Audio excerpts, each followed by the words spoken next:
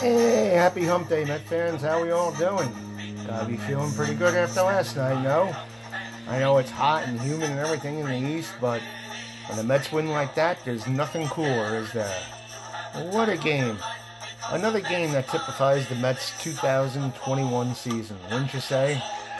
They did it again. They came back. They never quit. And they won a close one. It's been an amazing year. The Mets aren't really have been the most powerful team in baseball, but they've been the ones who have taken advantage of the opportunities, the ones who have stepped up to the plate and taken over for others, and last night was no exception. Now, the Mets at times have fallen behind in games, and that's not a good thing. And in the long run, it's going to cost you. But these late game comebacks are a result of that. So you can thank the Mets for falling behind, for us experiencing all this drama, and giving us the opportunity to yell out in exuberance when they finally do pull it off. Now you can call it resiliency, or maybe just they're facing underwhelming bullpen. Seems like everybody has bullpen problems. And I think that's basically a case of teams in baseball just don't have enough pitching anymore. There's too many teams and too many pitchers are being used. So I don't know what's going to be happening. The starters just don't go the distance anymore, but I'm not complaining as long as the Mets keep on winning and beating these bullpens. And it worked out last night. The big bucks that were paid last offseason paid off well yesterday. James McCann and Francisco Lindor tag team to drive in all the runs in the breakout seventh inning. And that led to a 4-3 victory over the Braves at Truist Park. Now the Mets snapped a 2-game skid and remain 3 games ahead of the Nationals in the NL East. And the Braves, who have won 3 straight division titles, are now 5.5 games out. So it was a big win. We had to keep pace with the Nationals. We would have lost. We would have been only 2 ahead of the Nationals. And it's always good to keep the Braves at bay. And this could be one of those games like later on in the season when you look back and say, hey, this was a turning point. There are good turning points and bad turning points, but this was definitely a good one. So to have a rally like that in the 7th inning, hopefully it can jumpstart the Mets and carry them onto a successful streak into the postseason All-Star break, I should say. Got tough competition ahead, the Braves, and we got the Yankees this weekend. So it's going to be interesting. Brewers next week at home. So it's going to be interesting next week or so. And you know what the funny thing was? Francisco Lindor, he looked pretty bad at the plate his first 2 at-bats. He struck out against Charlie Morton, but he put the Mets ahead with an RBI single in the 7th against A.J. Minter, following Jose Peraza's pinch hit double. Now McCann took a desperate situation earlier in the inning and turned it into something much more pleasant for the team when he offered a 3-run homer that tied at 3-3 and ended Morton's scoreless streak at 20 innings. Yes, Morton was in fuego. Dominic Smith singled off the inning for the Mets' 5th hit, and Kevin Pillar walked to give the Mets their first rally. McCann jumped on a 1-2 cutter and just cleared the fence in left center for his 7th homer of the season. And it was so nice seeing that ball go over the wall. It's amazing. You don't know what part of the lineup's going to produce for this team. Could be the top of the lineup, could be the bottom of the lineup. But it does seem like this team does believe in each other, and it always seems like somebody's getting the job done, especially when they have their backs to the wall and need a victory. And it's funny because the Mets just don't hit in the early innings. That's been their worst time of futility this season. Over the past 6 games, they only scored once before the 7th inning. That came on Saturday when they scored a run in the 2nd inning against the Phillies. So maybe someone needs to spike their coffee a little bit before the game and get them going, get the mojo going. Now, with the key relievers rested, the Mets were in a position to preserve the lead. Trevor May, Seth Lugo, and Edwin Diaz each worked a scoreless inning after Drew Smith had pitched a shutout 6 to keep the Braves lead at 3-0. Diaz's save was his 17th and 18th chances this season. Adrianza nearly took Diaz out of the yard to begin the inning, but his shot to right field was ruled just outside the foul pole. Adrianza, Pablo Sandoval, and Randall Acuna Jr. were retired in order. Tyler McGill, how about him? Making his 2nd major league start, he faced the Braves last week, and he allowed 3 earned runs on 5 hits and 2 walks and 8 strikeouts over 5 innings. He took out took a shutout into the fifth, but then he got hit hard. The third time through the batting order has become McGill's undoing after retiring the number 8 and 9 hitters to begin the fifth. Acuna, Freddie Freeman delivered consecutive singles, and an Ozzie Albies hit a shot. And that 3-run homer put the Mets in a 3-0 hole. And you got to give them credit because the Braves have a lot of good hitters, and they may not be having the years that we expect them to, but for McGill to hang in there like that, he really did set the tone against them. And handed it to the bullpen, and kudos to the bullpen. They did the rest. Now, McGill escaped trouble in the second when the Braves received a leadoff single from Austin Riley, and Guillermo Heredia walked with 1 out. McGill retired Abraham Almonte before Smith's diving catch on William Contreras' single line drive ended the inning. And McGill basically let the defense play, and he did a good job. Hopefully he can keep it going. Just needs that confidence, and looks like he's calm, cool, and collected and confident. And what I didn't get was the Mets gave Francisco Lindor a vote of confidence before the game. The guy's making $341 million. If his paycheck isn't enough of a confidence boost, I don't know what it is. But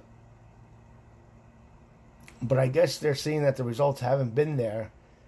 But I think they're seeing that he has the potential to be breaking out very soon.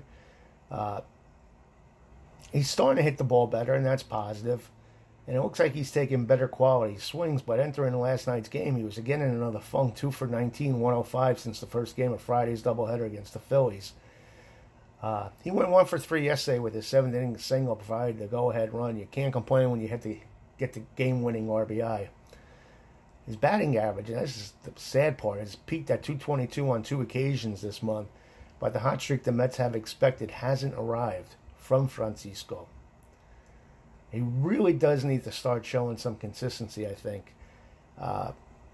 We need results from him. I'll be honest with you. We can keep struggling to stay on top of the division lead here. But if he's not going to play like Francisco Lindor in the second half of the season, we may have problems. Sooner or later, the law of averages catches up to you. Now, Jared Eichhoff was designated for assignment a day after he allowed 5 earned runs, including 4 homers over 6 innings in a loss to the Nationals. The veteran right-hander pitched to a 4.50 ERA in 2 starts for the Mets. Thomas Zabuki was recalled from AAA Syracuse to give the Mets a fresh arm who could pitch in long relief if needed. Now, if you listen to these podcasts, I've been praising Zabuki, and I think it's time. We're going to have to find out what he's got. Now, he's pitched to a 4.41 ERA in 8 appearances for Syracuse, but this kid has a live arm. I hope I'm right. And followers here can say I'm right probably 75% of the time when I project a player, so hopefully I'm right this time. Now, Jerry's Familia, pitched a scoreless inning in a minor league rehab game at Syracuse on Tuesday. Brandon Nimmo and Thomas Nido were in the lineup for the same game. You never know who's going to play when you go to a Syracuse game, do you? Nimmo was 0 for 4 with a walk, and Nido went 1 for 4. J.D. Davis expected to join the Syracuse lineup on Wednesday, and Jonathan Villar the following day. Familia, who was eligible to come off the injury list Thursday, might be the first to return. Rojas has indicated Nimmo is expected back for the weekend series against the Yankees. Now, the Mets had committed 5 errors in their previous 2 games. Not what they've done in the past, and that's what's been getting the job done. I know we're not hitting, but the pitching, and more importantly, the defense has really risen to the occasion. And when you don't play defense, that's going to cost you extra outs and extra pitches. And it puts a strain on the pitchers, too. Especially when all these pitchers have pitch counts. That means they're going to have to throw even more pitches in tougher situations. So we need that defense to come back, and hopefully this was just a temporary blip. What do you guys think? And then the other thing about the Mets is, let's face it, they're given a lot of opportunities here.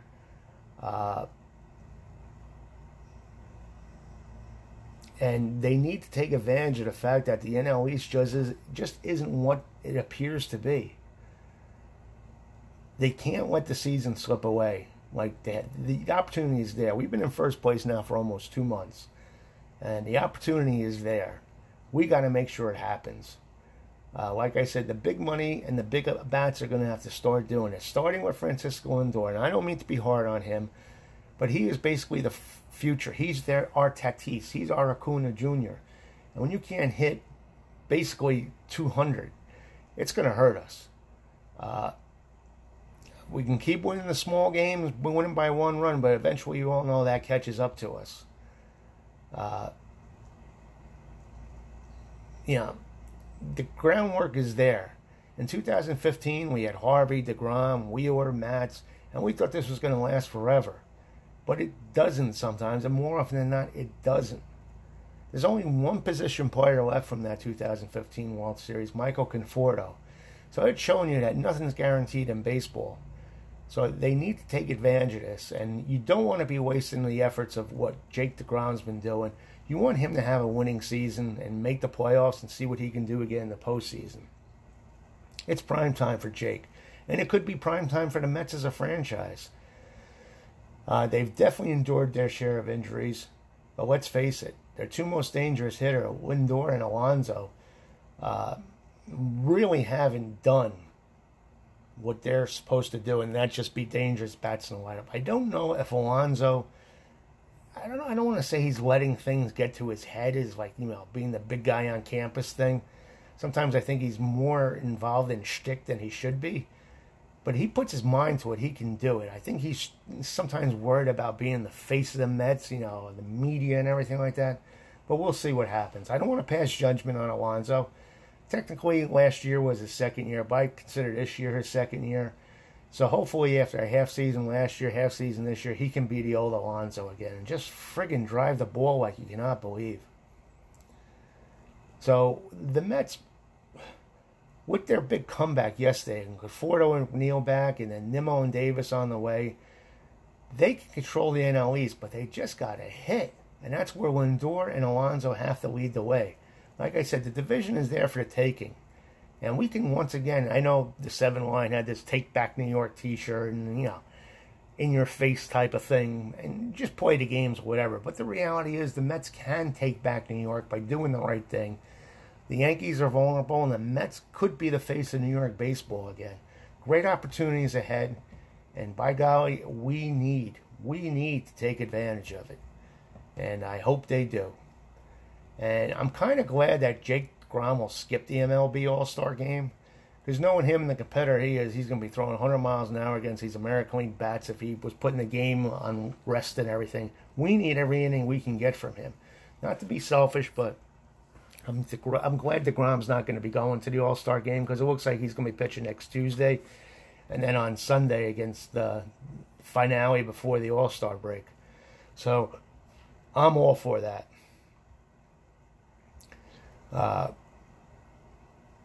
And pitching in Colorado is no fun. Not only do you pitch in the altitude, I think pitchers have to pitch a little bit differently when they're in Colorado, so you don't want to mess anything with Jake's mechanics. So it's nice if he gets picked, but he must politely decline. The goal for DeGrom has to be to win with the Mets. And we've had the best pitcher in baseball this year, and he deserves to be in the All-Star game, but I don't think for his health he should pitch in the All-Star game. He's a 0.69 ERA and a 0.526 whip in 13 starts. You can't get any better than that. But a big game tonight. We'll see how Jake does tonight against the Bravos. It's going to be fun. We got Walker, we got Stroman, and maybe they can get some of the All-Star recognition. What do you say? Maybe we just need to let Jake rest. Like I said, he's going Thursday against the Braves. Tonight we got David Peterson going against Max Fried.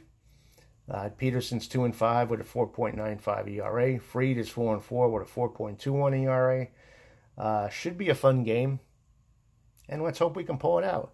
Now, when we come back, we're going to do our usual fun stuff. We got a game from the past picked out for baseball trivia and Jeopardy. All that fun stuff. What we're talking about in the group. Does it get any better than this? I don't think so. And just to prove my point, stay tuned. After this break, you'll hear all about it. Okay, here's today's final Met Jeopardy. Became a coach and instructor in the New York Mets organization for over 2 decades, serving as a minor league instructor from 88 to 96, 2000, 2003, 2008, and 2011. And was the club's major league bullpen coach from 97-99, 01-02, and 09 to 010. To 2010, I should say. Now, he made his Mets debut in losses in his first two appearances, April 12th and 14th, 1986. The inauspicious start was followed by 13 and a third scoreless innings that included his first major league win in 4 years. Lock in your answers. Now, today's Met trivia question of the day. Who's ready? It's courtesy of our good friend Harvey Porras. He asked, in 1962 and 63, the Mets had historically bad seasons, losing 120 and 111 games respectively. They only had one pitcher each year who had a winning record, and it was the same guy in both years. Who was he? Lock in your answers for the trivia question, and we'll be back at the end of the podcast to reveal what the correct answers are. All right, Met fans, it's time to celebrate some birthdays. Who's ready? Put on that birthday hat. The first birthday we're going to celebrate today is Rocky Ron Swoboda, a Met favorite, a Met legend. Fans love him. In his career, he wore number 14 and number 4, and he played with us from 1965 to 1970. Fan favorite, like I said.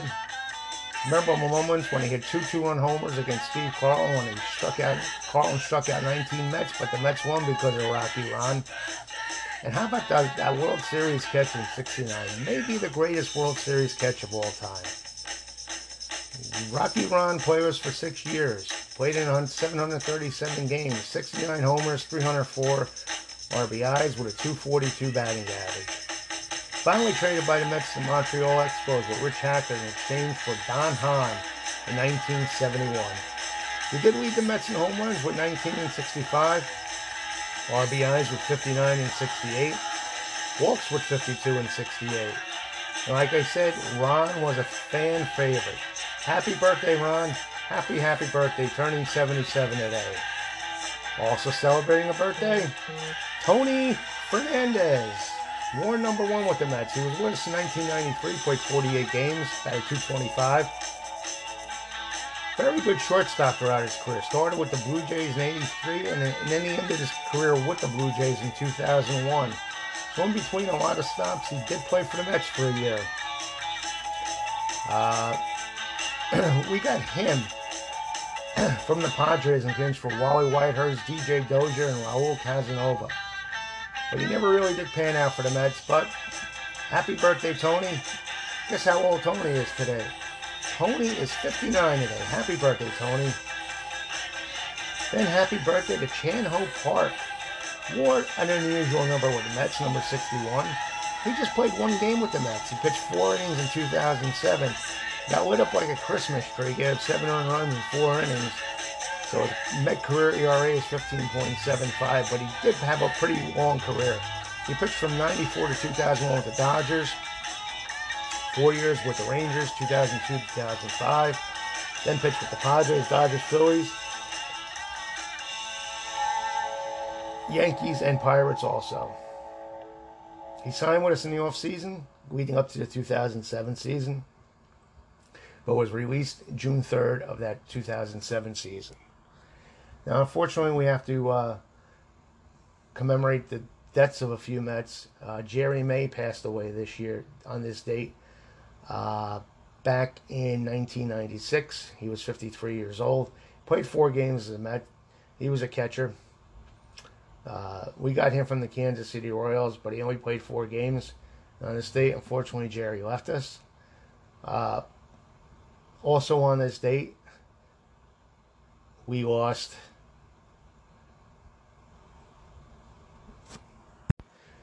Jay Clevin in 2009 at the young age of 60. He was with us in 1976.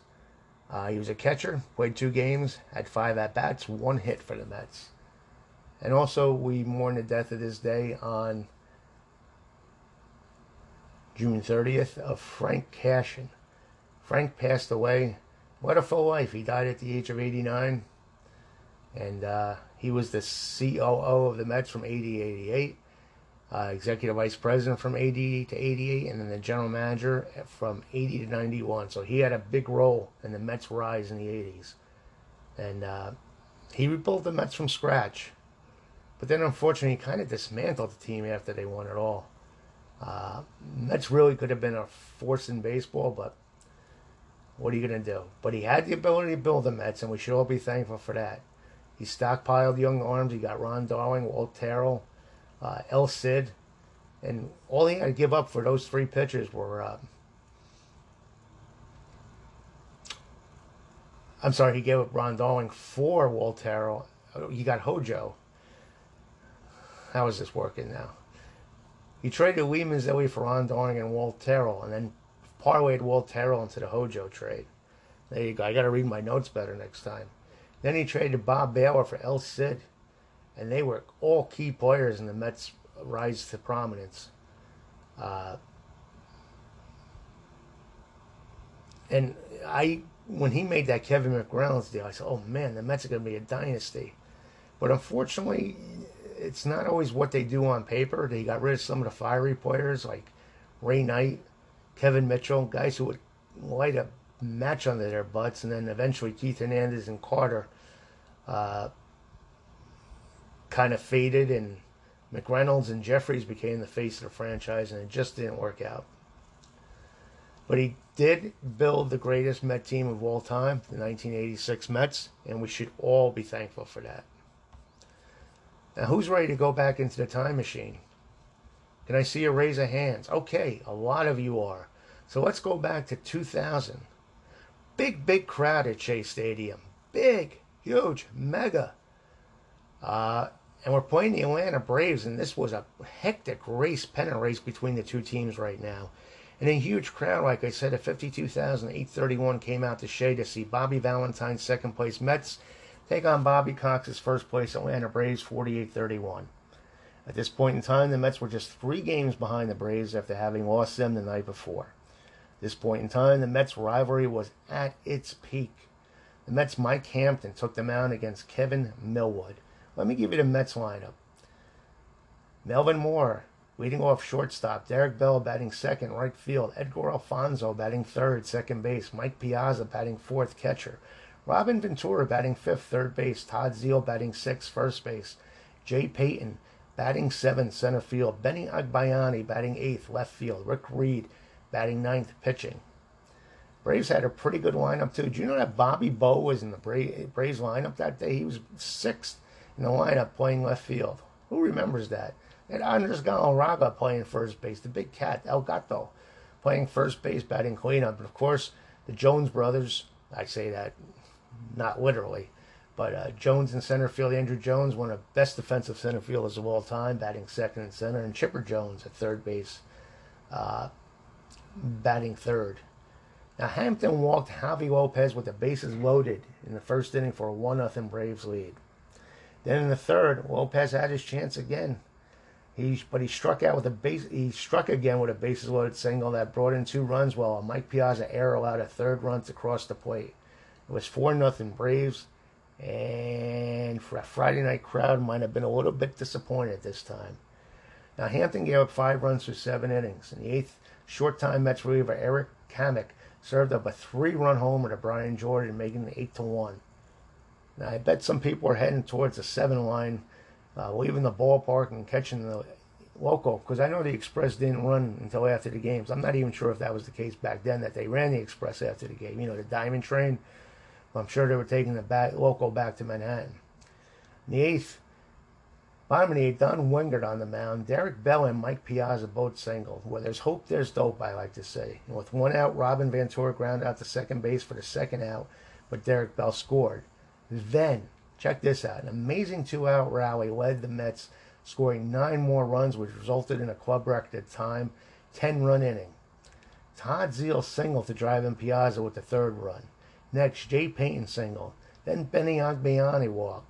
Kelly Lichtenberg was the new Braves pitcher, and he walked Mark Johnson and Melvin Moore, both with the bases loaded, putting the score to 8-5. Bobby Cox then yanked Lichtenberg and brought in Terry Mulholland. He walked Derek Bell and was 8-6 game. Now the place was going bananas. It was jumping. Edgar Alfonso, the Fonz man, brought in 2 more runs to tie the game. The crowd was stomping and on their feet as Mike Piazza came up to bat. Piazza blasted a 3-run homer over the wall, bringing Shea Stadium to bedlam as he capped off the record-setting inning with what turned out to be the winning runs. Now, Armando Benitez closed out the ninth and got credited with the win 2-3 now, moving the Mets within 2 games of first place. The next night, Al Leiter improved to 10-1 as he combined with Turk Lundell on a 6-hit 9-1 Mets victory, bringing New York within a game of Atlanta. Way to go, Mets. I remember that game. I don't know if you guys do. It was a classic. Now, also on this date, Sandy Koufax was in fuego. He had 13 strikeouts and a Frank Howard home run helped him out as Koufax no-hit Bob Miller and the Mets 5-0 in L.A. Sandy started off the game by fanning the side on 9 pitches in the first inning, the first National League pitcher to strike out the side on 9 pitches since Brooklyn's Dazzy Vance in 1924. It will be the first of 4 career no-hitters thrown by Koufax. Now let's not forget 1979 on this date. The Mets scored 6 runs in the top of the 11th to break a 3-3 tie with the Cubs. Then the Cubs stormed back with 5 runs in the bottom of the frame, including ex-Met, now Cub, Mike Vail's grand slam. But the Met New York hung on to win the game 9-8. Also on this date in 2012, Johan Santana shut out the Dodgers 5-0, allowing 3 hits over 8 innings. It is the Dodgers' 7th consecutive loss. Ike Davis hits a 3-run homer for the Mets. So a lot of stuff happened on this date in Met history, as always is the case. And we're here to cover it for you. Now, as always, we're going to talk about what's going on in the group. And by the way, if you're not a member of the New York Mets Baseball Way of Life Facebook group, please join. If you're a Met fan, this is the place for you. We talk about a lot of good stuff every day, and we'd be glad to have you. And if you're not a subscriber to this podcast, please, by all means, do subscribe. You'll be alerted every time a new broadcast comes up. We do our best to put one up every day, but sometimes life calls and I'm not able to. But more often than not, there will be one every day for you. And if you ever want to send me a comment, some of you have. Like I said, they've all been positive. For that, I appreciate it. Send it to philstan41@gmail.com. Now, what's going on in the group? Well, we talked about Dom Smith's last season.